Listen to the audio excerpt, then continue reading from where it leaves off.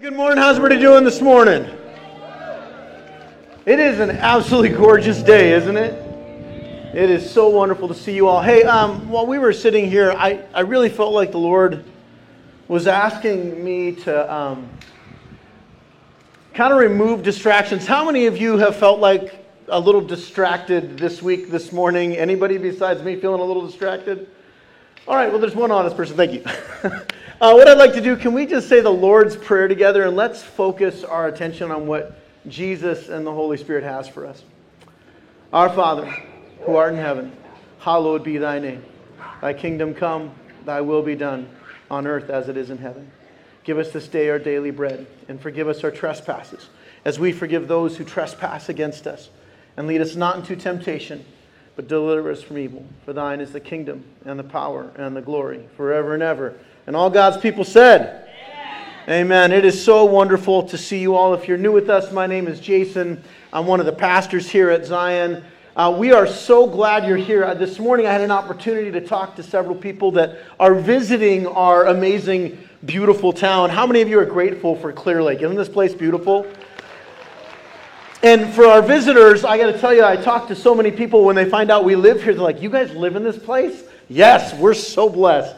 If you are new and visiting, thank you so much for joining us. We are here every Sunday over the summer. If you're in our community and looking for a spiritual home, community, we hope that you'll consider joining what God is doing here at Zion. God's doing some pretty remarkable things, and I hope that you'll consider joining it.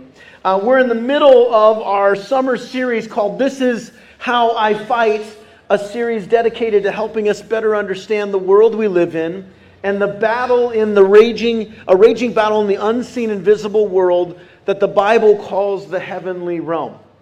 Now, if you've missed any part of this series, I would encourage you to go online or to download Zion's web app or go on our website and check out what God's been doing so far. We've also had some really great conversations on our Zion podcast called The Breakthrough Breakdown, where, if you're not familiar with that, it is a podcast where we go deeper and we talk more about what we've learned on Sunday and the things we've processed through, and it's a great opportunity to hear different voices and perspectives.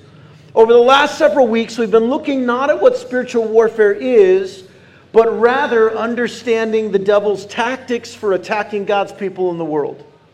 Now, our first step in fighting the lies, the schemes, and strategies of the devil, we make it sound simple, but in reality it's incredibly hard. I mean, let's be honest, it's easy to say resist. It's a whole other thing to actually resist, right? Now, I'll tell you, one of the things that so often bugs me about most people when it comes to whether it be writers or speakers or teachers, coaches, and yes, pastors, we're all kind of guilty of one sin. And it's called oversimplifying. How many of you ever felt like you're listening to somebody and they just make it sound way too easy? I mean, let's think about it. You're in the middle of this battle, and here you got a guy standing up here saying, it's simple, just resist. But the truth is, it's far harder than that, isn't it? I mean, if it was as simple as just a simple resisting the enemy, I think we would all be experiencing victory all the time. Many years ago, a good friend of mine was doing MMA, that's called mixed martial arts, and he was studying and going to classes, and he decided that he was going to put his skills to the test. And so he decided to enter into a match, which is fighting. Now, they have gloves, and they wear the gear and all that to kind of protect themselves, and we're looking at him. Now, here's the difference between men and women. All the women in his life were like, dude, you're dumb, don't do that. And all the dudes are like, yeah, it's going to be awesome. And so we go to support our friend who is doing this for the first time, and he gets up, and this guy that he's going against probably weighs 40 pounds more than he is, and he's not a small guy, and he's a few inches taller. And the first round, they're going toe-to-toe, and my friend is kind of hanging, like he's holding his own, and we're actually pretty impressed. And then the second round happened, and we're watching, and he takes a shot to the face, and all of a sudden we watch his hands do this, and they start doing this. And he's just kind of wandering around the ring, and we're all yelling, put up your hands! Put up your hands! And he's no clue what's going on, and he eventually gets knocked out. And after the fight, we asked him, I'm like, dude, did you not hear us say, put up your hands. And this is word for word what he said. I heard what you said, it just didn't make sense.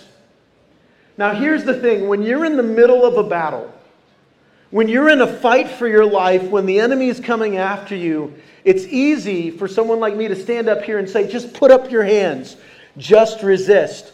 But how many of you know that feeling when you feel defeated and putting up your hands, you just don't know what that means? Anybody know what I'm talking about this morning? And this is kind of the hard part about the spiritual fight that we're talking about. Is it's easy to say resist, it's a whole other thing to do it. And this is why we're never supposed to be in these fights by ourselves. We need healthy, strong community of Jesus-loving people who, when we're defeated, when we feel like we just don't have the ability to fight, who will come into the ring with us. We need people that will fight with us. And this is part of the reason one of our core values and missions as part of our church is to belong. Now, you've probably heard me say this, is you don't have to believe in Jesus to belong to a church. Now, to be a part of God's family, 100%. But I know that there are some of you here today who have questions. You're wrestling with doubt. You're uncertain about this Jesus thing. And here's the thing, I get it. And you can be a part of what God is doing here and still have questions, still not be sure that Jesus is the way. But I want to make this abundantly clear. While belonging is one of our first values, we 100% want you to believe in Jesus. We are unequivocally a church that is all about Jesus Christ. Amen? And because of that, when someone belongs, we hope that they feel welcomed part of our family, because this is a pretty amazing community. I'm watching the things that God is doing in and through Zion, and it's not because of me, it's not because of our staff, it's because of the community who is leaning in and pressing into Jesus. Can I get an amen? Amen. And here's the part, and here's what I want you to hear.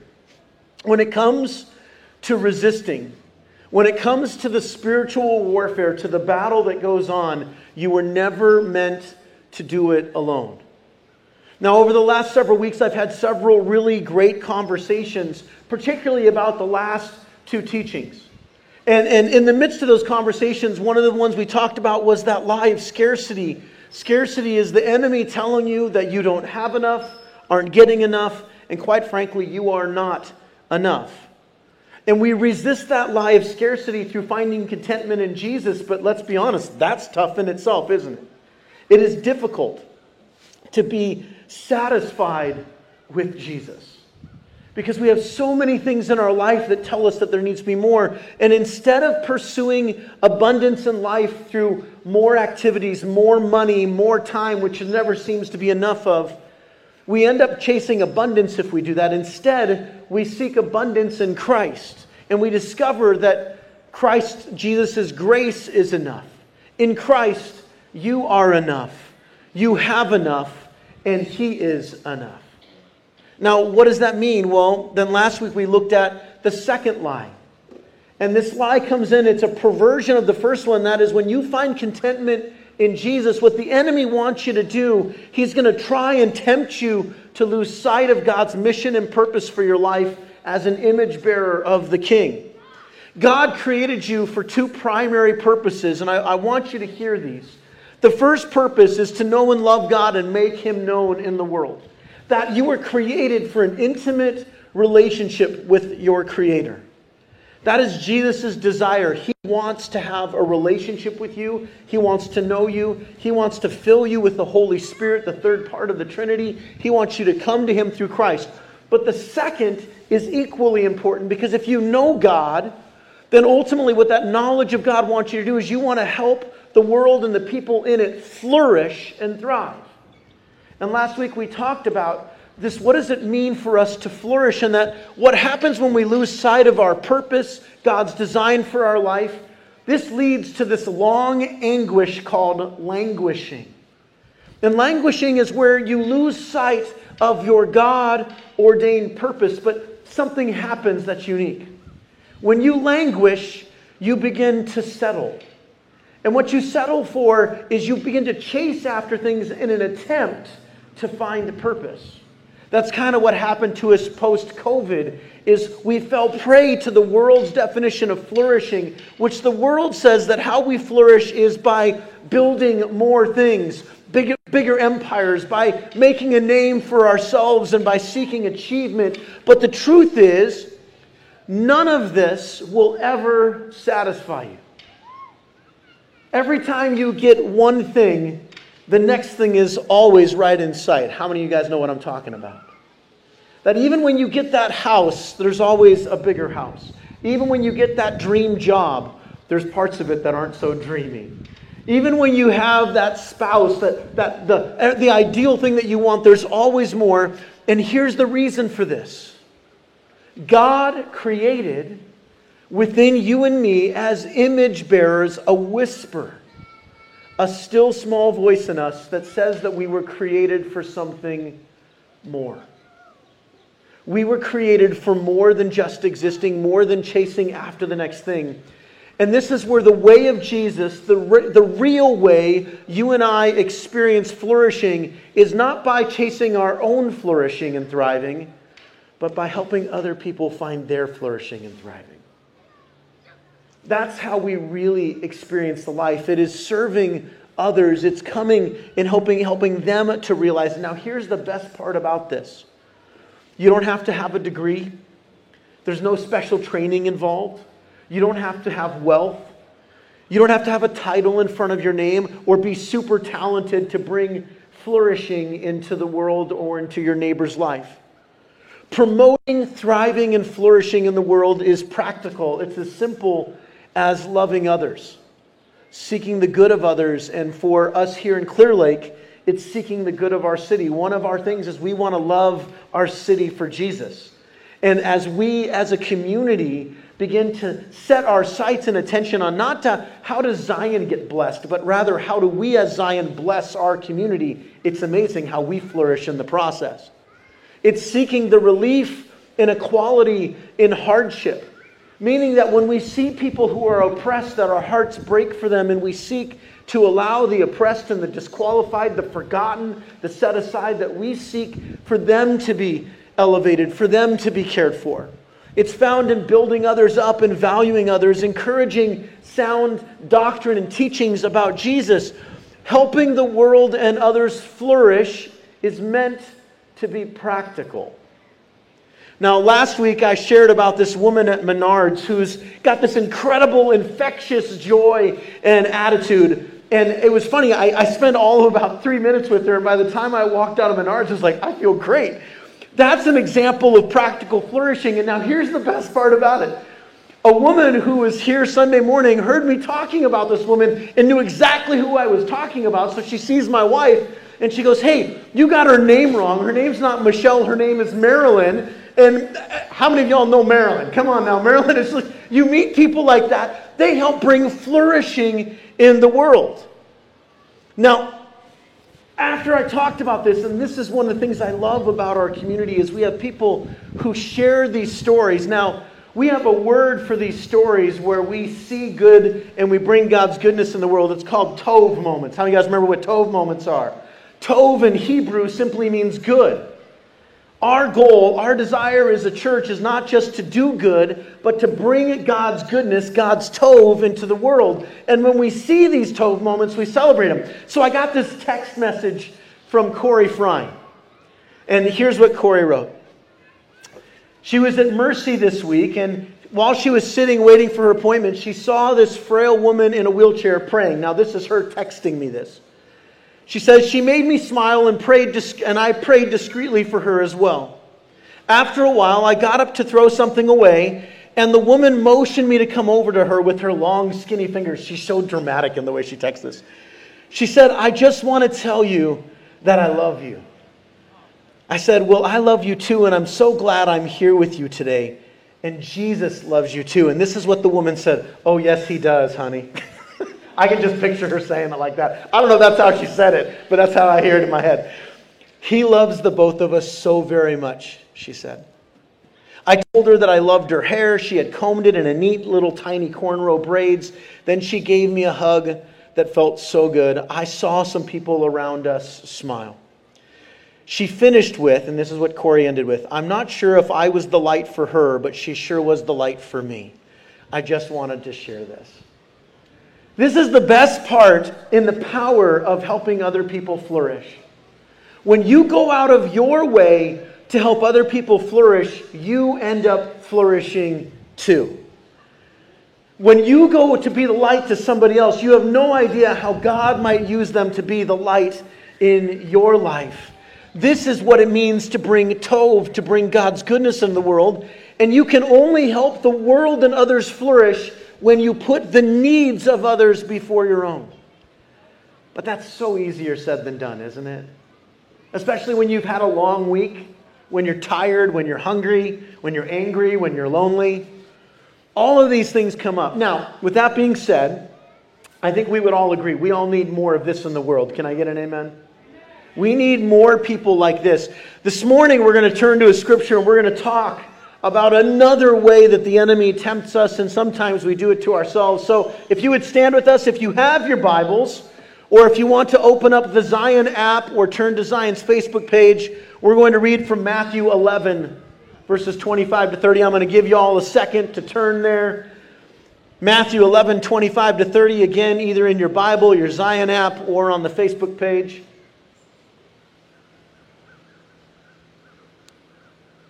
And once you got it, we're going to read this all out loud together. You all ready? Nice and loud. Here we go. "At that time, Jesus said, 'I praise you, Father, Lord of heaven and earth, because you have hidden these things from the wise and learned and revealed them to little children. Yes, Father, for this is what you were pleased to do.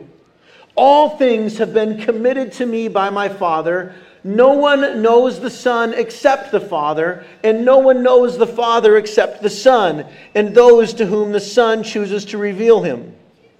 Come to me, all you who are weary and burdened, and I will give you rest. Take my yoke upon you and learn from me, for I am gentle and humble in heart, and you will find rest for your souls. For my yoke is easy and my burden is light." The word of the Lord. Praise be to God. You may be seated. So last weekend, my wife wasn't at church. She was up in Minnesota with some girlfriends of hers, and they decided to go tubing down the Cannon River. How many of you have ever been tubing down a river before? She was going down, and they had a great old time. And so here's what she tells me. As they were getting ready to get into the water, one of the people who worked there said, "Okay, now listen, when you come to the fork in the river, make sure to go right," or maybe it was left. I don't remember which direction. "The ladies are going down the river in their tubes, having a good old time. They're laughing, having fun, and they were so distracted in the moment when the fork came in the river, they went the wrong direction. So instead of going right, they went left." Now there's only two reasons why your guide, so to speak, tells you that when the fork comes to go one of two directions. The first is that the river is really deep and one side is more dangerous than the other. The second is that the river is too shallow and you'll end up hitting the bottom, having to walk and pick up your tube. Needless to say, the river was running a little shallow that day, and as my wife describes it, what was supposed to be a 3 or 4 hour float down the river became a 5 to 6 hour trip. Now, if you've ever been tubing down a river, tubing is way different than the lazy river at a water park. You guys ever been to Great Wolf Lodge, right? You get in that little warm body of water that just goes in circles. And here's the thing about lazy rivers versus tubing down a river. Lazy rivers are consistent. They're man-made. Sure, you have to deal with kids and other people, but the water is warm, the water flow is consistent, and the water levels never change. Real rivers are not like this at all. Now, occasionally the biggest challenge for you at a lazy river is waiting for a tube to come and avoiding obnoxious people and the occasional sudden warm spots that you weren't counting on. Yeah, you know what I'm talking about. Here's the difference. Tubing down a river, a real river, the current of the river takes you in the direction you want to go, but you still have to pay attention. There are decisions to be made. There are obstacles to be avoided. It's still fun, but there's unknown. It's true adventure. Now, where am I going with this? This morning we're going to look a little differently at this story, particularly the story of which Jesus, or this phrase that just Jesus talked about that his yoke is easy and his burden is light. So when we're tubing down the river, what would happen if you're more focused on the destination, meaning, okay, the end of the river is in 4 miles and we got to get there and I got to make sure that we get there in the right way. What if you're so caught up in worrying about the destination that you forget to enjoy your friends? When you miss the experiences, when you actually miss the river itself, what happens when you completely miss the point?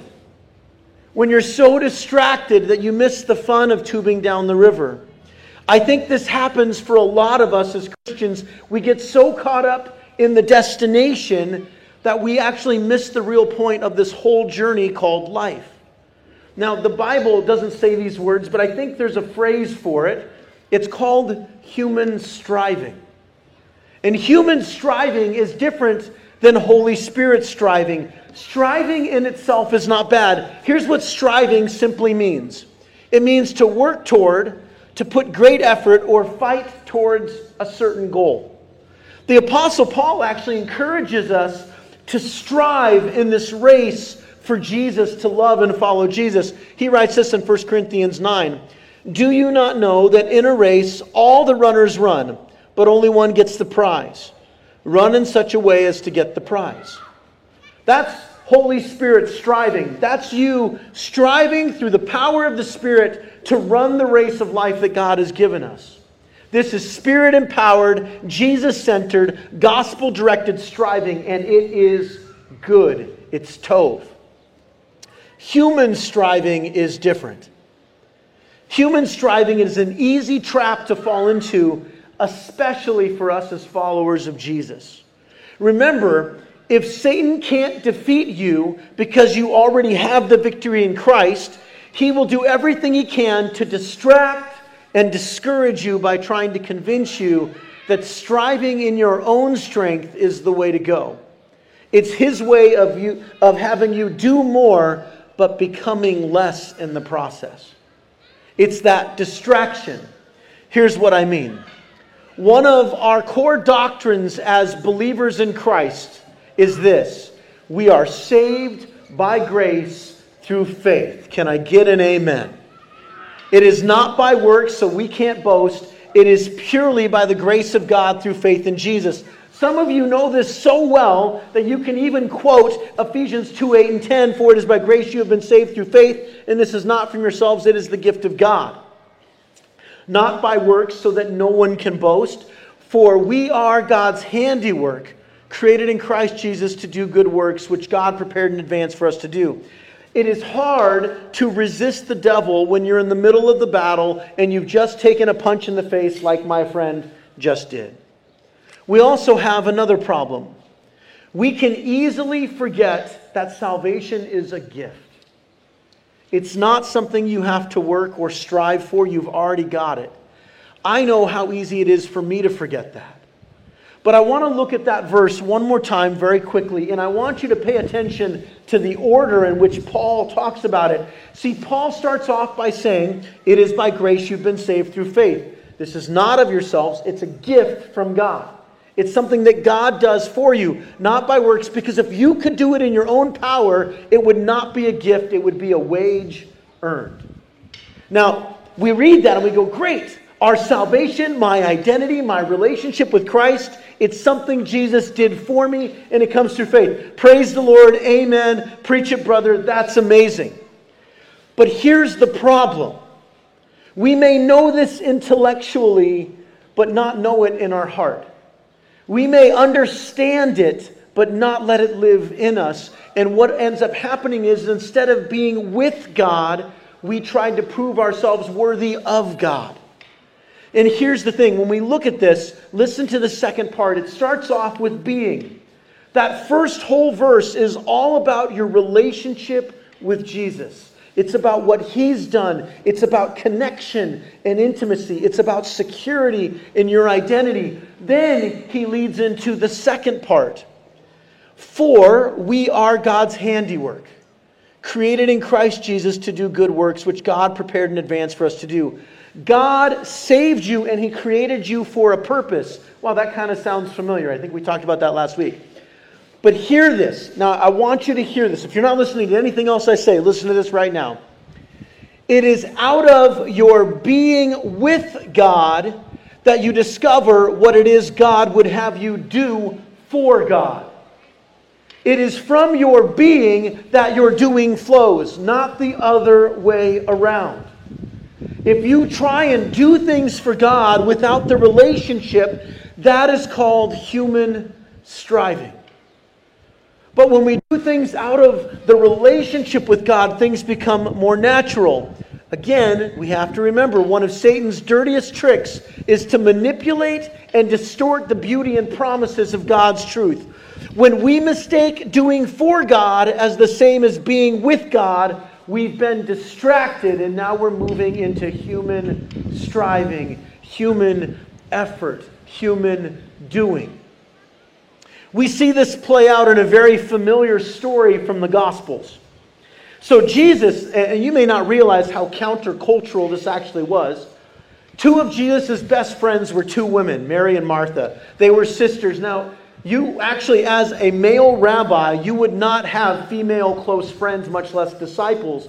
These two women were some of Jesus' best friends, along with their brother Lazarus. That's a different story for a different time. Well, one day, Jesus and the disciples are walking, and Mary and Martha decide to host a party for them. And so Martha and Mary run back to the house. Now, what's the first thing you do when you know you're going to have guests over to the house? You just go and watch Netflix and binge, right? No, you start cleaning up. You get the house to make it look like it's not lived in. How many of you guys know what I'm talking about, right? You don't want people to think anybody lives in your house, so you put all the stuff away, you hide it all, you make the house look presentable because you got guests coming over. Well, Jesus is coming, and Martha goes and she starts to prepare the house, and she begins serving people. But she looks over and she sees her sister Mary not doing anything. Mary is sitting at the feet of Jesus, listening to Him talk and learning from Him. And it says this, "But Martha was distracted by all the preparations that had to be made. She came to Jesus and asked, 'Lord, don't you care that my sister has left me to do the work by myself? Tell her to help me.'" Now, I got to tell you, I think Martha gets a bad rap here. Some people call it having a Martha spirit, like she's so worried about being busy. But there's an extra pressure you may not be aware of. See, in ancient culture, particularly Middle Eastern culture, and this is true today, hospitality is one of the core ways in which you live and are meant to function in the world. And so when you have guests, it is the responsibility of the woman to get the house ready. The culture defines that. Martha is not distracted so much by the fact that she's like, I got to make everything ready. There's expectations on her to do this. She's doing what in other times would be okay. The Bible actually tells us that hospitality is biblical. It's good. At any other time, what Martha was doing would have been okay. But here's the thing. She was missing the opportunity. Martha's greatest distraction was in that moment she misread the situation. She was going down the river and she had a fork to take. Either the way the world says, which says get the house ready, or be with Jesus. And in that moment, she was distracted and she went down the wrong side. How many of you go down the wrong side at times? I know I do. And so here Jesus looks at her and He says, Martha, Martha, you are worried and upset about many things, but few things are needed, or indeed only one. Mary has chosen what is better, and it will not be taken away from her. Now, what does this mean? Well, Jesus is not saying that Martha did something wrong in getting the house ready and being hospitable. What He's really saying is, Martha, you missed a moment. Right now, I care more about spending time with you than I do the house looking presentable, than doing the things culture says. One of the ways that I know that we are really good friends with people is we only half clean the house. Y'all know what I'm talking about? Like it still kind of looks lived in. There's maybe a few dishes in the sink, but mostly we just throw stuff in the closet. But when it's people we don't know, we make sure it's all gone. When we really know them, it's half gone. And Jesus is saying, I'm okay with your house being messy. This is a moment. Some of you think that you need to get your house ready before you can be with Jesus. Some of you think that you need to prepare things so that Jesus can come in, and I want you to hear this. Jesus is not afraid of your mess. Jesus wants that moment with you. Just like he wanted it. And Mary understood that moment. It doesn't mean she always understood it. In that moment, she went the right direction. That doesn't mean she always did. What does this look like for us? Now, we've talked about the Enneagram. For Enneagram people out there, some people think that Martha was an Enneagram 2, the helper. I don't believe this for 1 second, because if she really was that, she would have been like, don't you help me, I got this by myself. The reality is that what Jesus is really looking at, what Jesus is really trying to get into, is that when we are distracted, either because by the world standards, our own expectations, by busyness of life, by trying to do the right thing, sometimes we miss the moment. Sometimes we miss that critical place where Jesus is saying, I just want to meet with you today. She was so distracted by the expectations of the moment that she actually missed the real moment to be with Jesus. This was her river moment. Martha had fallen into the trap of human striving. So what are we supposed to do with this? Mary was also striving. I want you to picture yourself, put yourself in Mary's shoes for a moment. Mary knew that by choosing not to do the things that culture expected of her, that people's eyes were on her, that they were going to judge her, that people were going to be upset with her. That's not what you're supposed to do. You're supposed to be hospitable and help. By her being there, she had to strive. She had to step into a different kind of work, sometimes a harder work. There is always work to be done because God has given us a mission. But you know what's crazy? And maybe I'm the only person here who's discovered this. But did you know that when I leave work at the end of the day, or when I take a day off, or when I go on vacation, when I get back, crazy enough, there's always more work to be done. Y'all know what I'm talking about? No matter what I do, there's always more work. Work is always going to be there. This is why I believe we were created for more than work. We were created for relationship. Work is always in front of us. But let's be honest. Work can be distracting. And the hard part is that I don't actually even think the enemy, I don't think Satan needs to do much to distract me with human striving. I'm perfectly good at being my own worst enemy in that moment. But God knows this about me, and He knows this about you. So He gives us a way to fight back, to resist striving. So I want to give you a few strategies, a few ways, and they're not simple. They're not easy, but they're ways that the Lord has said, here's how you resist striving in human effort. The first is through what the Bible calls the Sabbath. The Sabbath was, in its first sign we find in the book of Genesis, chapters 1 and 2, God creates the heavens and the earth, and on 6 days, over 6 days, on the 6 days, 6th day, He creates humanity, Adam and Eve.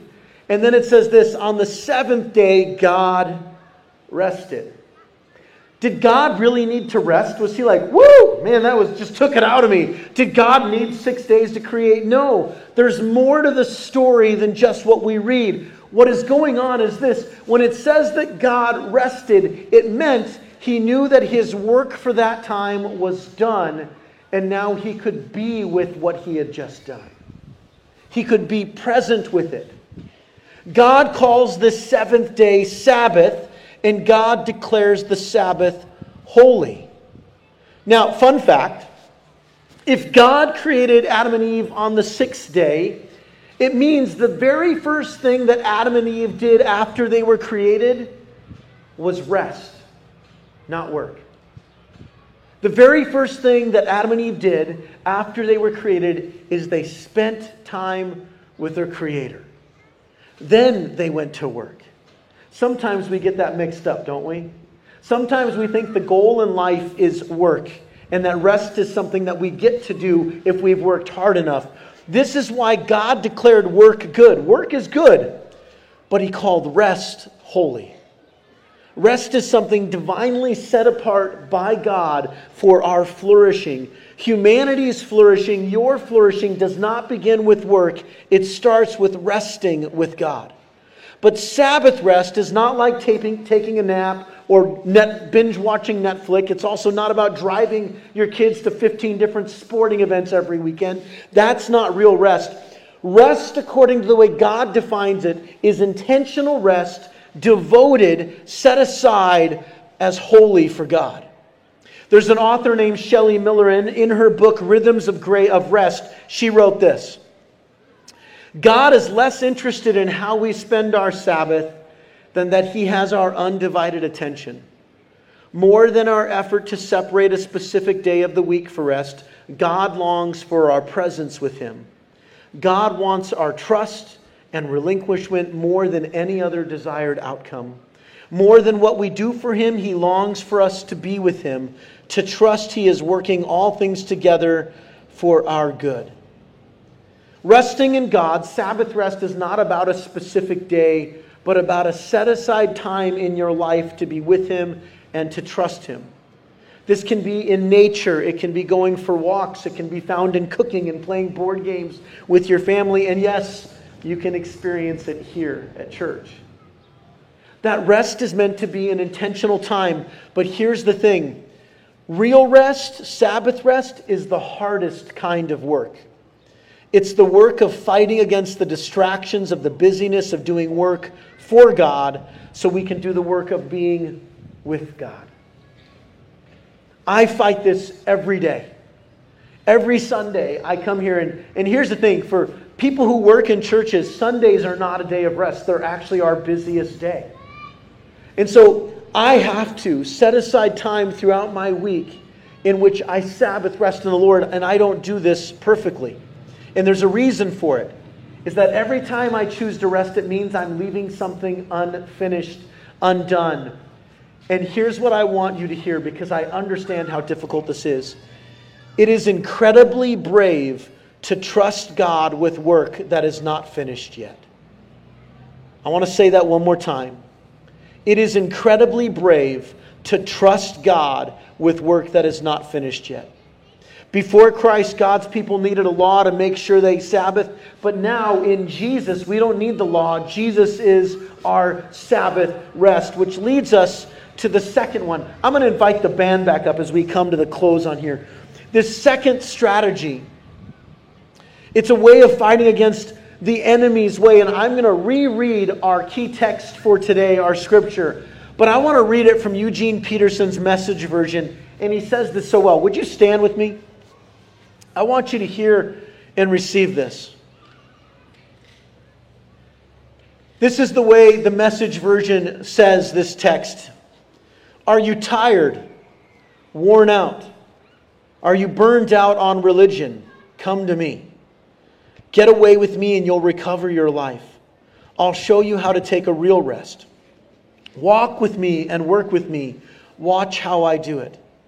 Learn the unforced rhythms of grace. I won't lay anything heavy or ill-fitting on you. Keep company with me and you'll learn to live freely and lightly. What are the unforced rhythms of God's grace? It's being in the flow of the river. It's letting the current take you. It's not focusing on the end of the river, but enjoying what and where you are right now. We resist human striving by learning to abide in the amazing rhythm of God's grace and love found in Jesus. What Martha missed out on in that moment when she was serving is that she missed out on Jesus. What He's always wanted for us, what was first modeled for us in the garden, is that God wants to rest with you. He wants to find those unabated moments in which you have direct line of sight with the King of Kings, with the Prince of this world, with the God who loves you. There's a guy named Aaron Nyquist. He wrote a book recently And this is how he says that I learned that Jesus is inviting us not primarily into correct beliefs and an eternal destination or behavior modification, but rather into participation in a living, eternally present reality. Through Christ, we get to join the redemption and restoration of all things. God has not given up on the world. Instead, God invites every one of us in the way of Jesus and through the power of the Spirit into the divine conspiracy of overcoming evil with good. And we do this through rest. We begin this work by resting. Now, I want you to understand, don't miss out on where the battle happens, because here's what happens for so many of you here today. Don't mistake religion for relationship. Just going to church doesn't mean you have a relationship with the King. Don't mistake the control of your schedule as rest. I see this all the time. Don't mistake burnout as holy. It's not. We lean into the wrong way. We get so concerned about right beliefs, right way of thinking, that we miss the opportunity to be with Jesus. Our reward is not heaven. It's the God who dwells in heaven. Amen? That is what we're striving for, is to be with Jesus. But He's already made the way. We have to rest in that way. We have access to Him here and now. Before talking about finding rest in Him, He also talks about a relationship with His Father in heaven. Jesus understood His identity in the Father. He didn't have to strive to find His way. He already knew it. You and I don't have it that easy. And I want you to hear this. If you have confessed Jesus Christ as your Lord and Savior, you are His son, His daughter. You are a prince and a princess in the kingdom of the Holy of Holies. You don't need to strive to earn that relationship. You don't need to earn that title. You've already got it. What you need to learn to do, though, is rest in it. And out of that being with God, you'll discover what God has called you to do for God. Jesus didn't have to prove He was God's Son, and neither do you. You simply have to live in the knowledge of it. Satan wins one of two ways. The first way is believing that you must prove yourself worthy of identity in Christ. But the second way is equally slippery. It's believing that just because you said a prayer, because you go to church, that's it. There's no burden, no effort to following and becoming like Jesus. But that's not true. Obedience is hard work. And rest is something God calls us to. We must learn to be obedient in our rest. So here's the challenge. When Christians complain to me that this Jesus stuff isn't working, when I ask them, are you living for Jesus? I don't mean, do you like Jesus? I don't mean, are you a fan of Jesus? But rather, are you living how Jesus wants you to live? That includes resting. Have you stopped sleeping around? Have you stopped getting drunk on Friday night, Saturday, and Sunday, or what we call Clear Lake Summers, people? Are you spending time and making Jesus the object of your affection instead of your career and everything else? And when someone says to me, well, no, I'm not really doing that. No wonder it's not working. No wonder it's not leading to life, because you went the wrong direction. Instead of going with the current, you went the opposite way, and now you're hitting the rocks. Now your tube's getting hung up. You're still a child of the King. You're still loved, but you went off course. This morning is your opportunity to repent and turn back to the King. Amen? We need a people who learn to strive to be like Jesus. I had a friend of mine who said, Jason, I go to NIP Fitness every Sunday and I watch all the people working out. I even took one of the classes, but I'm not losing any weight. Well, I asked them, are you working out? Well, no, but I've got this manual that I've highlighted all over the place. I'm watching other people do it. I go to the class. Well, are you participating in the class? No, but I go to it and I watch it. No wonder you're not losing it, because you're not doing the work. The real work is in trusting God. And here's the divine irony. It's resting first. Not striving to earn, striving to rest. The yoke of Jesus is easy and light, but there's still work. The difference is simple, though. You don't have to fight the current, you just have to go with it. You have to hold on to that tube, and you have to listen to where the Spirit and God's Word is leaving you. So how do you make space? And I'm going to end with this. You make space by leaving room in your life, by finding the rhythms of grace. That rhythm means it's not forced, it's not a ritual, it's something that you're listening through for those pauses throughout the day to pay attention to Jesus. The way of Jesus brings freedom. It is the real hard work of following Christ. We resist human striving by resting in our relationship with the King, by going with the current.